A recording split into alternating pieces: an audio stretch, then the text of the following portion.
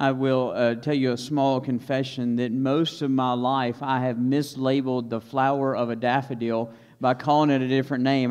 For a long time, I really thought that it was a different flower, and I was confused between two flowers. And so some of you may know that daffodils actually are narcissus plants, and some of you may not have known where that name came from, but it comes from that Greek story of a guy who fell so in love with himself and with his image that he drowned, and the flower bloomed in where he died. And so while that may surprise you, it probably doesn't surprise you that the rise of narcissism in America has been happening really since the 70s. And I would say you go back to what we would call the greatest generation and how they were so much about their nation. They were so willing to sacrifice and give of themselves for the betterment of their nation and for the world, and how we've really kind of flipped that switch and we've really become so individualistic and so about ourselves that really since the 1970s we've seen this massive increase in our own self-interest. And just to be clear, a narcissist is someone who is excessively interested in, or has an excessive interest in themselves. They're someone who has this overinflated ego, and they think of themselves as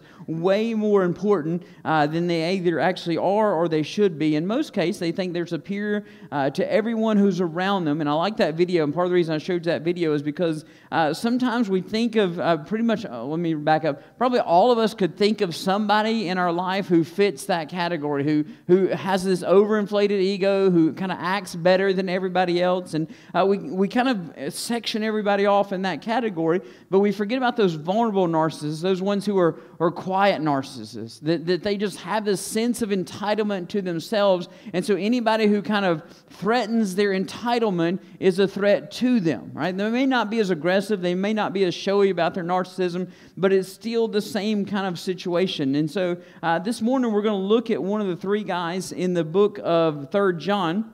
And a few weeks ago, that we looked at the first several verses of 3 John. We met a guy named Gaius, and Gaius was calm. He was all right living second. He was all right being second. But this week we're going to be introduced to a guy in verses 9 through 11 that is the exact opposite. Right? And today we would label him as a total narcissist or a toxic narcissist. And he's somebody who demands first place. He demands the attention of everybody else. And so we want to look at him for a few reasons this morning. One, we want to look at kind of the traits. What is it that makes him a toxic narcissist? And we want to do that not just because we want to look and judge somebody else, but because if we're honest and we have this moment of honesty here between us and the Holy Spirit and here between us and ourselves, then we might find that we actually possess some of these qualities ourselves, that maybe we fall a little bit under these categories ourselves. So we want to identify kind of these traits and characteristics of them. We also kind of want to see what the effects of them are. What happens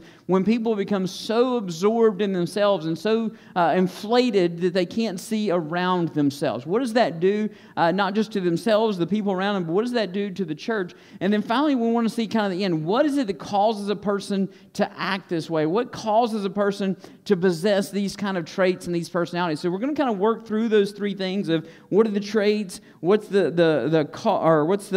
effects of those traits, and then kind of the end, or what causes these traits to start with. And so if you've got your Bibles, go ahead and turn with me to 3 John. The text we're going to read this morning is a small text, verses 9 through 11. And my prayer is that as we read through this text, we will use it as kind of this self-examination, this self-reflection to see if any of what is written here really does reflect on us. So if you've got your Bibles, 3 John, there's only one chapter, so we'll start in verse 9 and read through verse 11, and you can follow along in your copy of the Bible or the words on the screen beside me. But 3 John, verse 9, says, I wrote something to the church, but Diotrephes, who loves to have first place among them, does not receive us. This is why, if I come, I will remind him of the works that he is doing, slandering us with malicious words, and he is not satisfied with that. He not only refuses to welcome the brothers himself, but he even stops those who wants to do so and expels them from church. In verse 11, dear friends, do not imitate what is evil, but what is good. The one who does good is of God. The one who does evil has not seen God. Let's pray this morning. Father, we thank you so much for today. God, we thank you that your name is above all names. God, that you are worthy to be praised. God, I thank you for hands that you gave us to do amazing things for your kingdom. But God, let us never forget in all the things that we do for your kingdom, one of the most important is we lift them up to you, Father. God, lifting our hands, this sign of surrender to you. And so, God, I pray that as we sing those songs, I pray that as we get ready to work through this text, God, we will continue with our hands lifted. God, this sign of complete surrender to you. God, here we are. God, speak these words of truth into our life. God, where we need conviction, give it to us. God, where we need wisdom, give it to us this morning, Father. God, we pray this morning, God, our hands are lifted high to the name above all names because we are here to hear from you, God, to learn from you, God, honestly, to be changed by you this morning, Father. And so, God, I pray that you speak in a powerful way through these verses. God, I pray that we are ready to hear your word. And God, it may not always be easy. And God, there may be times when this word convicts us. But I pray, God, that for our good and for your glory, that that's what happens to us this morning, Father. God, let us seek your face. Let us hear your word this morning, Father. In Christ's name we pray. Amen. Most of you probably are familiar, with, at least in name, with a guy named Muhammad Ali. And his boxing career lasted from the early 1960s to 1981. I realize that was before most of you were ever born, but you've probably at least heard of his name. You may have saw he got to light the Olympic torch several years ago. And so he's been kind of this icon in the sports world, and especially in the boxing world. He's known for these really high-profile fights. And when he had several fights against Sonny Liston, he fought Joe Frazier, and you may heard the names of the Thriller in Manila and the Rumble in the Jungle against George Foreman, and these big, mega, super fights that have kind of been throughout history and throughout his career, and how he's kind of been this world champion over and over and over again. So most of us know him for his boxing career. Something that I found out about him that I didn't know is he actually has 2 Grammy nominations. Right? When I think of Muhammad Ali, I don't think of a Grammy star. All right? But he has 2 Grammy nominations, no wins, but 2 Grammy nominations. His first one came back in 1963, back when he was known as a guy named Cassius Clay, before he became the heavyweight champion of the world, and before he switched religions, and he was kind of making his way up through the ranks. And so he was a boxer. He had started his boxing career, but he wasn't the champion yet. And oddly enough, in 1963, he was nominated for this album. It was a spoken word or a rap album. And some even say this is the precursor of hip-hop music. And you take that for what you want it to. But he was nominated, and the name of his album was very simple. I Am the Greatest. That was the name of the album. Not only was that the name of the album, that was the name of the first track of the album, which was followed by the second track of the album, which I find even better. I am the double greatest. Right? I don't know how you become the double greatest, but if you got track 2, you got to have the second track to it, right? And so he has this album. This becomes his tagline and his catchphrase. And in every interview he does in boxing or whatever, he gladly proclaims that I am the greatest. And then he strings a whole bunch of trash talk along with it. Now he predicts which rounds he's going to knock somebody down in and all this stuff. But it's so interesting to me that even before he was the greatest, he told you he was the greatest. Even before he was fighting for the championship, he was telling you that he was the greatest. In fact, that even became one of his other taglines. I was the greatest even before I was the greatest. Right? And so he bragged about this, and it just kind of overwhelmed who he was. And so even months before he was fighting for the heavyweight champion of the world, he was claiming to be the greatest, even though there was somebody else that was actually holding the title at the time. And he claimed to be the greatest, even though he lost the title at times. And so clearly, Muhammad Ali was a man who was so full of pride. He had such an inflated ego of himself and such a big picture of himself that it wasn't just wrapped up in his persona of a boxer. It really took over his whole life. That he began to think that he had special treatment, that the rules shouldn't apply to him, that he should be able to do whatever he wanted to. And I read a story this week about him going on an airplane. And you know, if you've ever been on an airplane, they make that announcement that we're getting ready for takeoff. So if you'll buckle your seatbelt, put your tray table up. And so he got on the airplane, and when he got on the airplane, of course, he was sitting first class. Before the plane got loaded, and before everybody else got in their seats, he looked at everybody who come down the aisle, and he's like, I'm the greatest. I am the greatest. And then he finally stood up and made this huge announcement right before the pilot makes his announcement. I am the greatest. And then the flight attendant walks by and says, Mr. Ali, we're going to need you to sit down and we're going to need you to put your seatbelt on, sir. And he looked at her and he said, Superman doesn't need a seatbelt. And then I love her comment back to him because she looked back at him and said without missing a beat, Superman also doesn't need an airplane. You need to sit down and buckle your seatbelt. You see, sometimes we become so prideful that we actually kind of lose who we are. We forget that our abilities are limited. We forget our identity. And we forget that we may think we're the greatest and we may think we're Superman.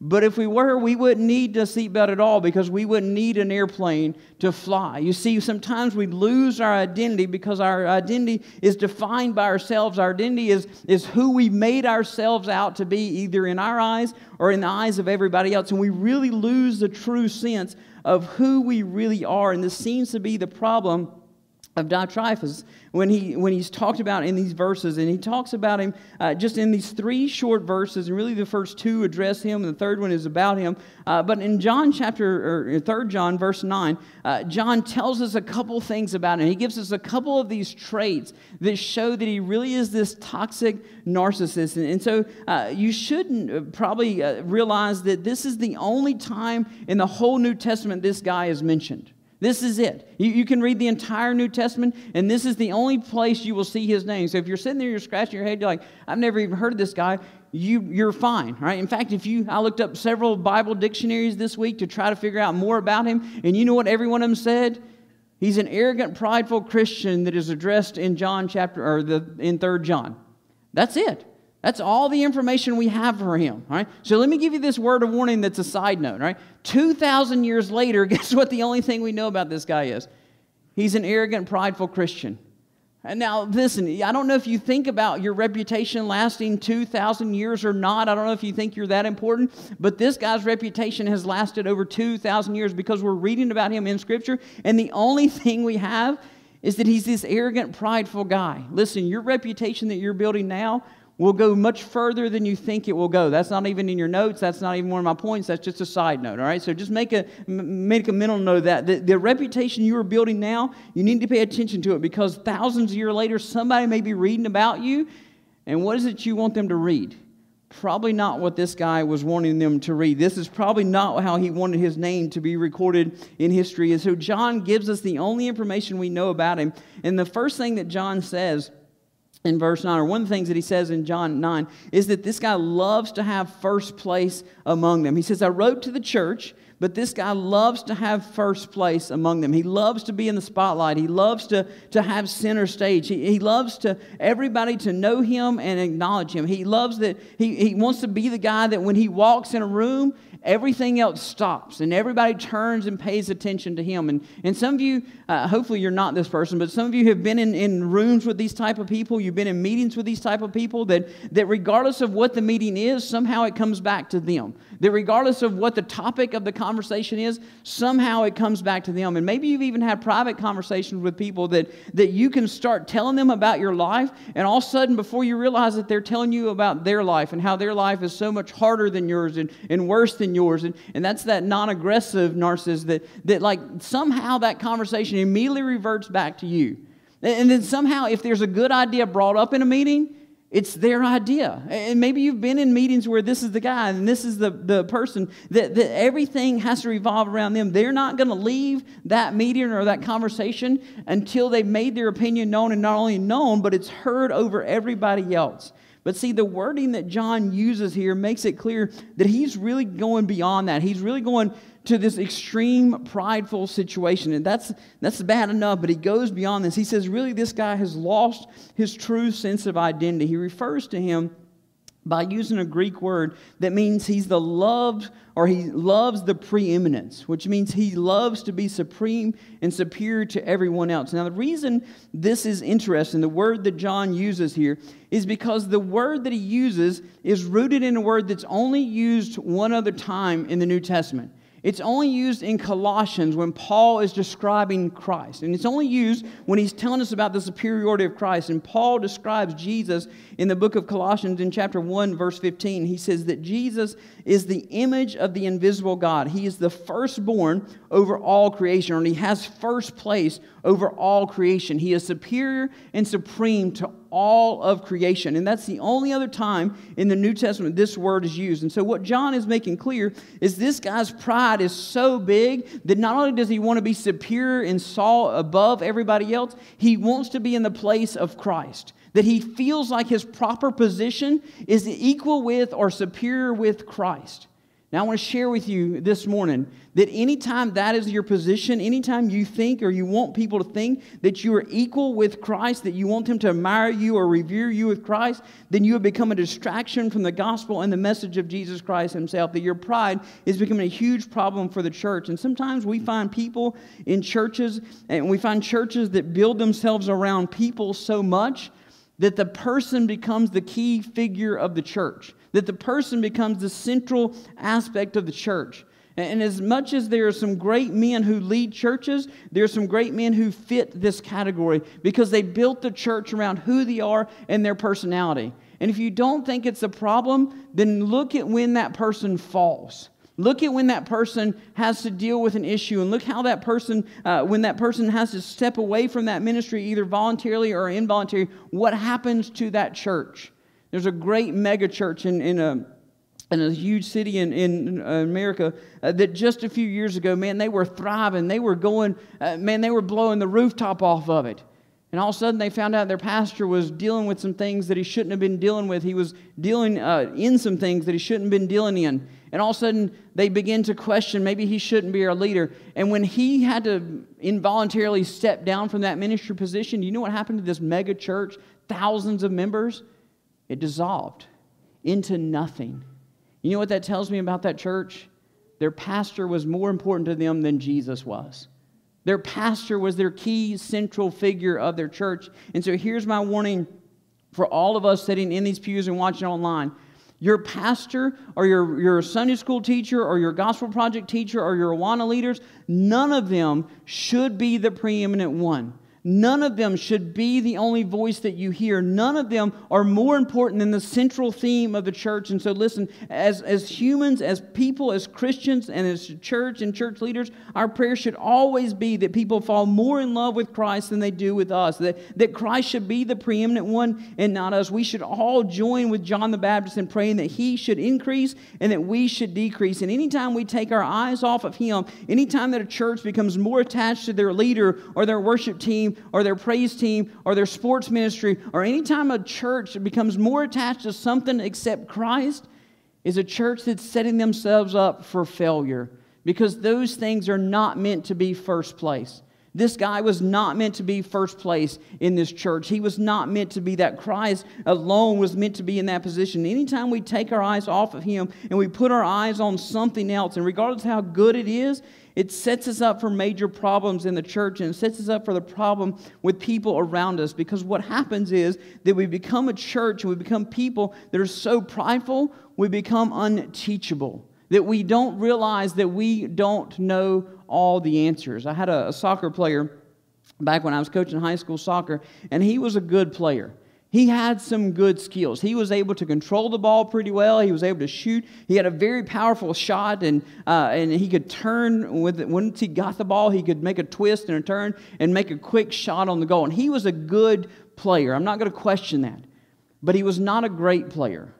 And I'll tell you why. Because when you have a good player on your team, and some of you guys that have done with sports and coach sports, you kind of know this. When you have a good player on your team, it doesn't take very long for the other team to figure out, hey, that's the good player on this team. And if you only have one, that's a problem, right? Because what happens is, and as every coach will tell you, if I know that team only has one good player, then guess what my defensive strategy is?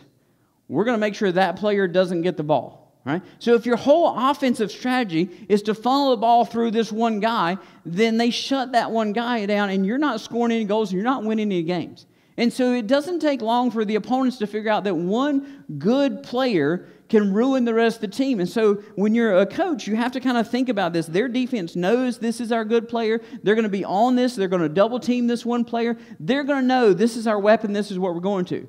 So what you have to do as a coach is you have to rethink your kind of offensive strategy. You have to come up with other weapons to use. You have to put that person out of the central position of your offense, and you have to move them to a supportive position in your offense. And so we had this guy. He was a young guy. He was a high school student, and he was a good player, man. He had the skills to make those shots, but everybody knew it. And so they would double team him, and when he got the ball, they made sure that he wasn't going to get that quick shot off. And so we begin to realize that we can't put him first and central. What we have to do is we have to back him up. Instead of him being the one taking the shots, we have to let him be the one feeding other players to get the shot. So we restructured and we kind of put players in different positions. And instead of him being out front, he was more kind of in the second line. And so we kind of worked through this in practice, and we put cones out, and we put players, and we walked through all of this on the field, and we begin to kind of say, hey, look at your options, look at where you can pass, look at all these different places where all these different people are, and you've got a shot there, and you've got a shot there, and if we move the ball like this, we can get all this stuff, and all of a sudden we don't just have one good player, we've got several players that can all be in a position to score. And so I'll never forget that we worked through this whole practice, and it was one of those good practices, like everybody was on board, like, yes, we got this. Like, this is going to be our key to win the next game. And then after the practice, the guy walked up to him, the good player walked up to me, and he goes, I'm confused. And I said, okay, where do we lose you at? Like, where do you not see yourself in? And he goes, well, who feeds me the ball? And I said, what do you mean who feeds you the ball? Who's going to pass the ball to me so that I can turn and score? And I said, I think you're right. You are confused because you missed the whole practice that we've just been doing. Your goal in this offense is not to score. Your job in this offense is to feed other people so they can score. Nobody's feeding you the ball to turn and shoot. They're feeding you the ball so you can distribute it to somebody else. And so we've got more weapons on the field than just you. And I'll never forget, he looked at me, he's like, well, that makes no sense at all. I don't understand why in the world you would put me here versus up front. And then I looked at our scoring chart and I said, you want me to see? You want me to show you why? Because in the last 3 games, you've been double teamed and you haven't scored, and we haven't won in the last 3 games. There's a problem. You see, the reason I'd say he was a good player and not a great player is because great players realize they don't know everything and they cannot be the only weapon on the field. Great players are teachable, even if sometimes they don't have the best coaches in the world. Good players can have all the skills they need, but they'll never be a great player if they're unteachable, if they're unwilling to be used in different positions and unwilling to sense and kind of reshape what they are and how they work. And the same was true for this guy that's mentioned here in verse 9. He says in verse 9 that we already know that he loves to be first place among them. So he's kind of my good player. He loves to be out front. But then I want you to notice what else he says about him in verse 9. He says, John says, I wrote things to the church, but this guy loves to be first place among them, and he did not receive us. A different translation would say that he was not willing to accept what we said, or he did not acknowledge our authority. And so this guy, he doesn't hear what John says. He doesn't want to hear what John says, and he doesn't value what John says. Now I want to think for just a moment about that statement. Here's a guy who's mentioned one time in the whole New Testament. In the whole Bible, we mention his name one time. Now, just by sheer numbers, if you go back and read the Gospels, you're going to find the name of John a whole lot of times. In fact, he wrote one of them himself, okay? So he knows this is a guy who is not just one of the 12 disciples. He's one of the inner 3 that gets to see Jesus in every aspect of his life. Like for 3 years of his life, he has literally walked everywhere that Jesus walked. He's been everywhere that Jesus has been. He's heard all the words that Jesus said. He's been at the table with Jesus during the Last Supper. He knew the crucifixion was coming. He knew the resurrection. He knew all of these things because he had been with Jesus all this time. And you read through the Gospels, and in fact, you can read the one he wrote and how deep and profound this guy's understanding of who Jesus was. And if there was anybody that we should value who they were telling us and what they were telling us about Jesus, it should have been John. But this guy pushes him off to the side and he says, listen, you have nothing new for us. You have nothing to teach us. We have everything we need from you. And so he pushes John's writing aside. He pushes his instructions aside. He said, you have no authority here because we already know everything we need to know. We already have everything that we need to have. You see, a true narcissist thinks that they have it all figured out. They think they're superior to everyone, and so no one else has value or anything to teach them. No one else can add value to anything they already understand because they become so unteachable. You want to see a quick test of a toxic narcissist person? Look how quickly they listen and how quickly they try to learn something new. You see, a true narcissist, a true toxic narcissist will never challenge their current level of knowledge or information, and they'll never let you challenge it either. And so they will never challenge their current level of knowledge, because to challenge where they are at and the knowledge they have would be an admission that they don't know everything. And so while that sounds harsh, and while we read this text, and like I said, this is one of those moments where it's real easy to read a text and we read about this guy and we're like, dude, how could you not want to listen to John? How could you reject what John says? But the truth is, if we're all a little bit honest with ourselves, if we're all a little bit honest with the Holy Spirit in this moment, that some of us may be doing the exact same thing.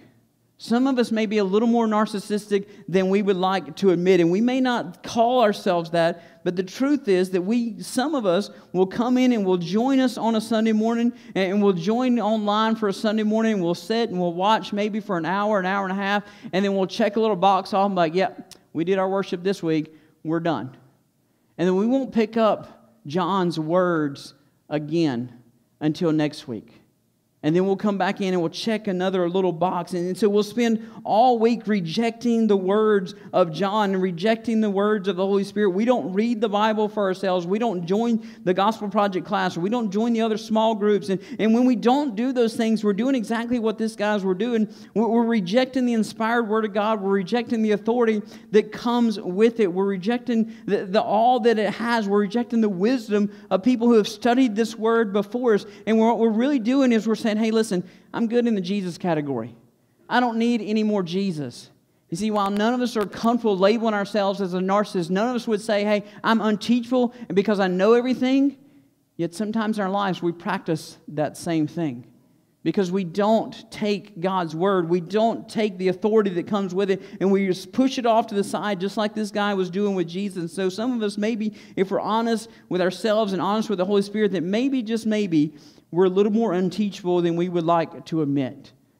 And so when we find ourselves to be prideful, when we find ourselves to be unteachable, the next step that we take as a narcissist is we begin to be threatened by those that are around us. And so we begin to see them as a target, and we begin to start to try to tear them down instead of trying to build them up. We become so isolated, and we become so deprived in what we think is going on here that we see our job as tearing each other down. And this becomes where even if it means we use deceptive means as possible, we find excuses why we don't want to pick up the Bible. We find excuses why we don't want to join the Gospel Project, or why we don't want to join the small groups, why we don't want to read the Bible even for ourselves. We have all these excuses, and what it really comes down to is, I don't value what this says. You see, because even in all of our excuses, maybe we start tearing people down. Well, I don't like the way this person does that. I don't like the way this person says that. I just don't like the way this person teaches this class. And I hear it sometimes as a pastor, well, I just don't like the way this pastor says this. I just don't like the way this pastor says that. I just don't like the way this church worships. And the sad thing, you know what my answer to those responses are? You know how many churches there are in Cleveland alone? There's like 12 within a 1-mile district of Cleveland. So if you don't like this pastor, go find another one. Right? I've told you before, we're not the only church in town. I think we're the best one because we got the best worship team and everybody else is the best. The pastor's not the best, but we got the best everything else, right? But we're not the only church in town, so quit trying to tear other people down for your excuse of why you are so unteachable. Because the reality is it's you and not everybody else. But for this guy, it's everybody else's fault. He becomes so unteachable that he begins to tear each other down, and he begins to even use these deceptive means. He knows that people are going to respect and value John, and this causes a problem for him, because if they like what John says and they value John, then that means he's not as important anymore, that he's not going to have as much influence anymore. And so I'm just going to kind of give you a warning. Anytime a pastor points you away from other pastors, anytime a pastor or a church leader kind of says this is all you should be reading, this is all you should be knowing, then they're doing just this. What they're doing is they're shielding you from everybody else who you may say, hey, I like that guy. Hey, I like what this person says. Listen, I'm going to go ahead and tell you, you need to be reading other pastors. You need to be reading other sermons. You need to be watching other places online. And you may find yourself fitting somewhere else, and that's fine. But you need to understand this, that our job is to build each other up, not to tear each other down. And so what this guy does is he finds that the best way to stop John's influence is to discredit who John is. And so we find, if we look in verse 10, what he says in verse 10, John is done with this. He's ready to confront this. In verse 10, he says, this is why, if I come, I will remind him of the works he is doing, slandering us with malicious words. And we'll finish that verse in just a second. But it's a beautiful thing that in Greek, John uses this metaphor. And he says what this guy's doing, and this is a metaphor, he says he's talking big bubbles of words, right? Which means his words are just like a bubble. They are hollow. They have no value to them. They are empty on the inside. There's no substance behind what they are. They're useless, and they come of no value. They add of no value of what's really going on. And really what he's doing, he's spreading these vindictive, false rumors about John, these unfounded, intentional, deceitful rumors. They're not based on fact at all. Right? Modern psychologists call this the leveling approach. That what you want to do if you're a narcissist, if you're looking to be first place, is you take out everybody else who's on a level above you. And so you take them out so they become on your level or below you. And when you lower them down, it elevates you up. You look better if everybody else looks bad, right? So you want to find a narcissist? Find somebody who talks bad about other people behind their back. Find about somebody who is always saying negative things about somebody else. You see, a true narcissist, if they cannot control you, they will try to control the way that people think about you, and they will try to control what other people say about you and think about you. Because they can't control you, they'll control those around you. And so they'll start spreading false information. They'll start talking behind your back, or your co-friend or your friends or your co-workers' back, and they'll start spreading this information that's not true at all. And their whole reason is because they want to shade the way that people see that person. And so if you've got a coworker, if you've got a friend who all they do is talk about other people, let me give you a secret. If they're talking about other people to you, guess what they're doing about you? They're probably doing the exact same thing. If they will talk about other people behind their back to you, then they'll talk about you behind your back to other people. And so there's this test of the narcissism of how often someone talks bad about other people. But there's a warning here for us, and I want you to hear this warning, that if you are not the toxic person starting the rumor, then don't be the toxic person who continues the rumor. Don't be the one who carries on and continues spreading the information. You see, this guy is guilty because he is very honestly, he is clearly the one who's the source of the false information. But see, the information doesn't stop there. He's spreading these things. It means he's telling them, and other people are telling them. And so if you're not the source of the bad information, don't be the spreader of bad information. One thing I like to tell folks all the time is I don't have time to talk about other people. I have time to talk to other people. You want to end a fight really quick? Then look at whoever's complaining to you and be like, hey, listen, I understand you're upset about this, but instead of talking about this person, why don't we go talk to this person? Oh, well, no, it's really not that big of a deal. All of a sudden their attitude changed. Like they'll be so aggressive and so upset about it, and so this has to change. And Michael, you're the pastor of the church. You need to go fix this right now. And I'm like, listen, I understand. I hear you're upset about this. But why don't we call that person? And why don't you and me and them, why don't we sit down together, and I'll let you talk, and I'll just sit there and listen. Oh, no, I don't want to do that. I don't want to cause confrontation. No, what you want to do is you want to talk about people behind their back. You want to cause a pot and stir a pot without addressing the source of the information. Go to the source of the information. If you've got an issue, don't go to a third party. Don't start questioning other people. If you have an issue with a ministry or a ministry leader or even me as your pastor, come to me. Go to that person. Go to the source of who you have the struggle with. It's what Christ teaches in Matthew chapter 18, that if you have something against your brother, first, go to them. Then if they don't listen, take 2 or 3 others with you, right? But it always starts with going to them. And so our warning in this text is if we're not the source of the bad information, don't be the spreader of the bad information. Don't fall into the trap of the toxic narcissist who's trying to spread all this disinformation, who's trying to spread all these false rumors. John he wants to be clear. He wants to confront the source of this. He doesn't want to go to this third party. You hear what John says? He says, listen, if I come, you better believe I'm going to call him out. He and I are going to sit down and have a conversation. You see, this guy doesn't want to talk to John. He won't even read what John wrote. But this guy says, when I come, I'm going to go have face-to-face with him. You see, for us as Christians, our job is to not talk about people. It's to talk to people. We should go to the person instead of continuing the rumors. Go straight to the source and talk to that person. Because when we don't, we find ourselves meeting this next quality. And really the devastating part of it is we find that we become a hindrance to the ministry and the mission instead of involving ourselves in the ministry and the mission. You see, we can talk about people instead of talking to people. We end up hindering what God is trying to do in and through those people. And this has a devastating effect that the toxic, prideful person can have, not just in a church, but in a relationship. They become a distraction from the mission of Christ, and they hinder the spread of the gospel. See, in verse 9, he first tells us that he is spreading these malicious rumors and these malicious lies and these terrible things about him. And then he goes on at the end of the verse, he says, and he was not only refused to welcome the brothers himself, but he even stops those who wants to do so and he expels them from church. And John says, listen, as bad as this is, that he's making up all these rumors, he's spreading all these false rumors about me, and then he won't even welcome the brothers. And the brothers there is referring to traveling missionaries. The brothers are people that John has trained and disciples that John has taught, and then he started sending them to different areas, right? He became a disciple maker, which is what God has called all of us to do. Be disciple makers and send them out. And in those days when you traveled as a missionary or as a traveling pastor or even as a Christian, you looked for other Christians to stay with. It was safer and protected you and protected your reputation. And so this guy knows, hey, this is a disciple of John. We're not going to have anything to do with him. I refuse to welcome him, which means I refuse to show hospitality to him. I refuse to welcome him in my house. I refuse to make my resources available for him. It's this direct contradiction and the attitude to what we see in 1 Peter 4, verse 9, where he says, be hospitable to one another without complaining. And he says, listen, I'm not going to let these people come in. I'm not going to acknowledge them. I'm not going to have anything to do with them. And not only that, but you can't do it either.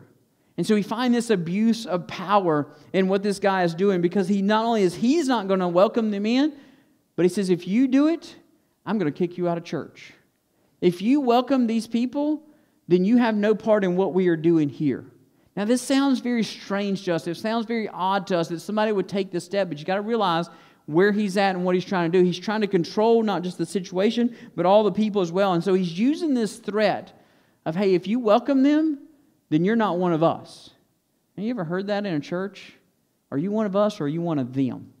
Are you one of us or do you belong to that group over there? Do you come to our Bible study or do you belong to that Bible study over there? Isn't it a shame that we've got so many divisions that we want to divide ourselves up in teams, and yet we refuse to acknowledge and be hospitable, even be kind and welcoming to those that are on the same team that we are? You see, what he's doing is he's shrinking the church. He's tightening the belt. And instead of expanding the church and growing the church, what is he doing? He's trying to cut people out of the church. He's expelling them and saying they're no part of us. And like a better term, he excommunicates them and says, you can't be with us if you're with them. You choose your team, and it's either them or it's us. And if I find this guy staying at your house overnight because he was a traveling Christian, then might as well pack up and go with him, because you're not one of us. And he divides and he separates the church. And when he does this, he causes a great hardship for those that are traveling. He causes them to either travel further or sleep on the street because they don't have any place there to sleep. And their goal was to go to find a house. And when they found a house, you opened your house to them. You made sure they had dinner that night. You made sure they had breakfast the next morning. You made sure all they were taken care of, and then you sent them on their way. But all of a sudden, if you come to a town and the town doesn't welcome you, then you've got to move on to the next town. And so you slow down the gospel because all of a sudden you've got to walk slower and you've got to rest, you've got to find food, and you've got to do all of this stuff. And so what he's actually doing, without intentionally doing it, he's slowing the spread of the gospel. He's so so solid on who he is and not allowing any kind of anybody else to be an influence to this church, that if he can't be number one, then nobody can be number one. And if nobody can be number one, that means the gospel stops here. We're not looking to bring new people into this church because we got some people here that we don't even like. We want to get rid of the ones that we do have. And so he expels people. He slows the spread of the gospel. And so then we kind of find ourselves wrapping up with, where does this come from? Why does someone act this way? And we get our answer in the last verse that we're going to look at this morning, in verse 11. In verse 11, he says, "Dear friends, do not imitate what is evil, but what is good. The one who does good is of God, and the one who does evil has not seen God." You see, John writes this letter, and I told you several weeks ago we talked about this guy named Gaius, and Gaius is in the first part of the letter, the first probably 8 verses, and Gaius is the good. He's the one who is doing good, and he's the one who's of God. And then he says, but there's this other guy.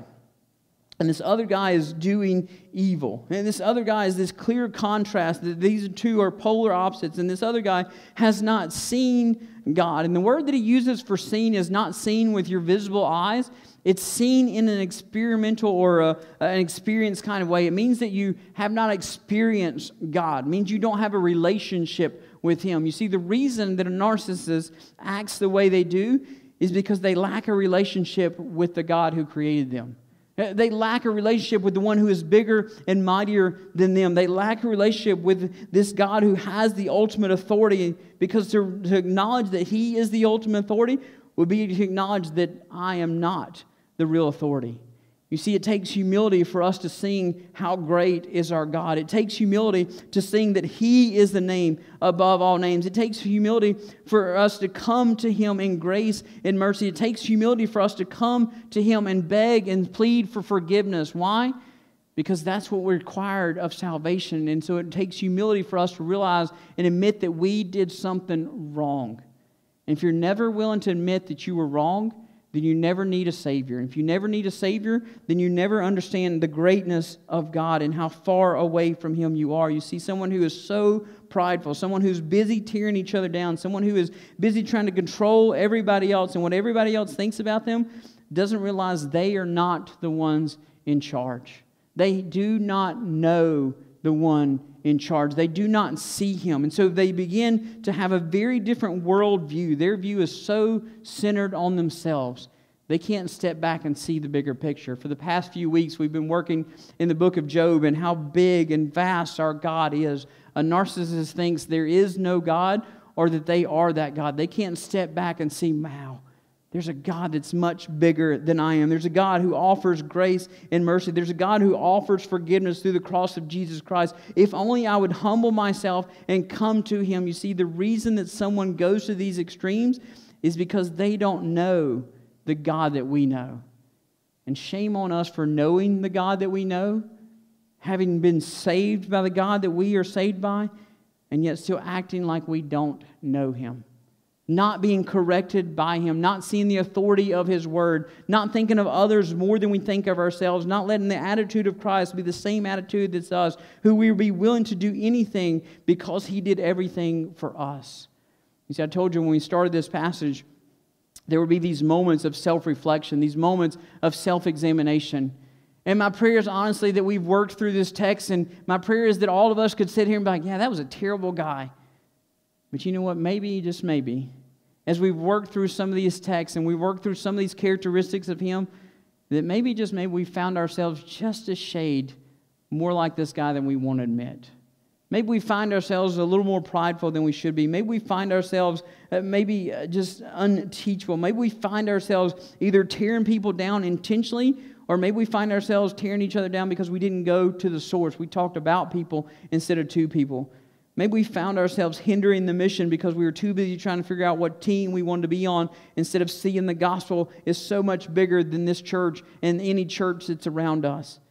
And maybe, just maybe, you've come to the point where you've saw these traits in your life and you realize this is the reason that my life is difficult. You see, the reason that a narcissist, it seems that he enjoys it. That video says it's a disease that everybody else suffers for except that person. Can I share with you, that person suffers?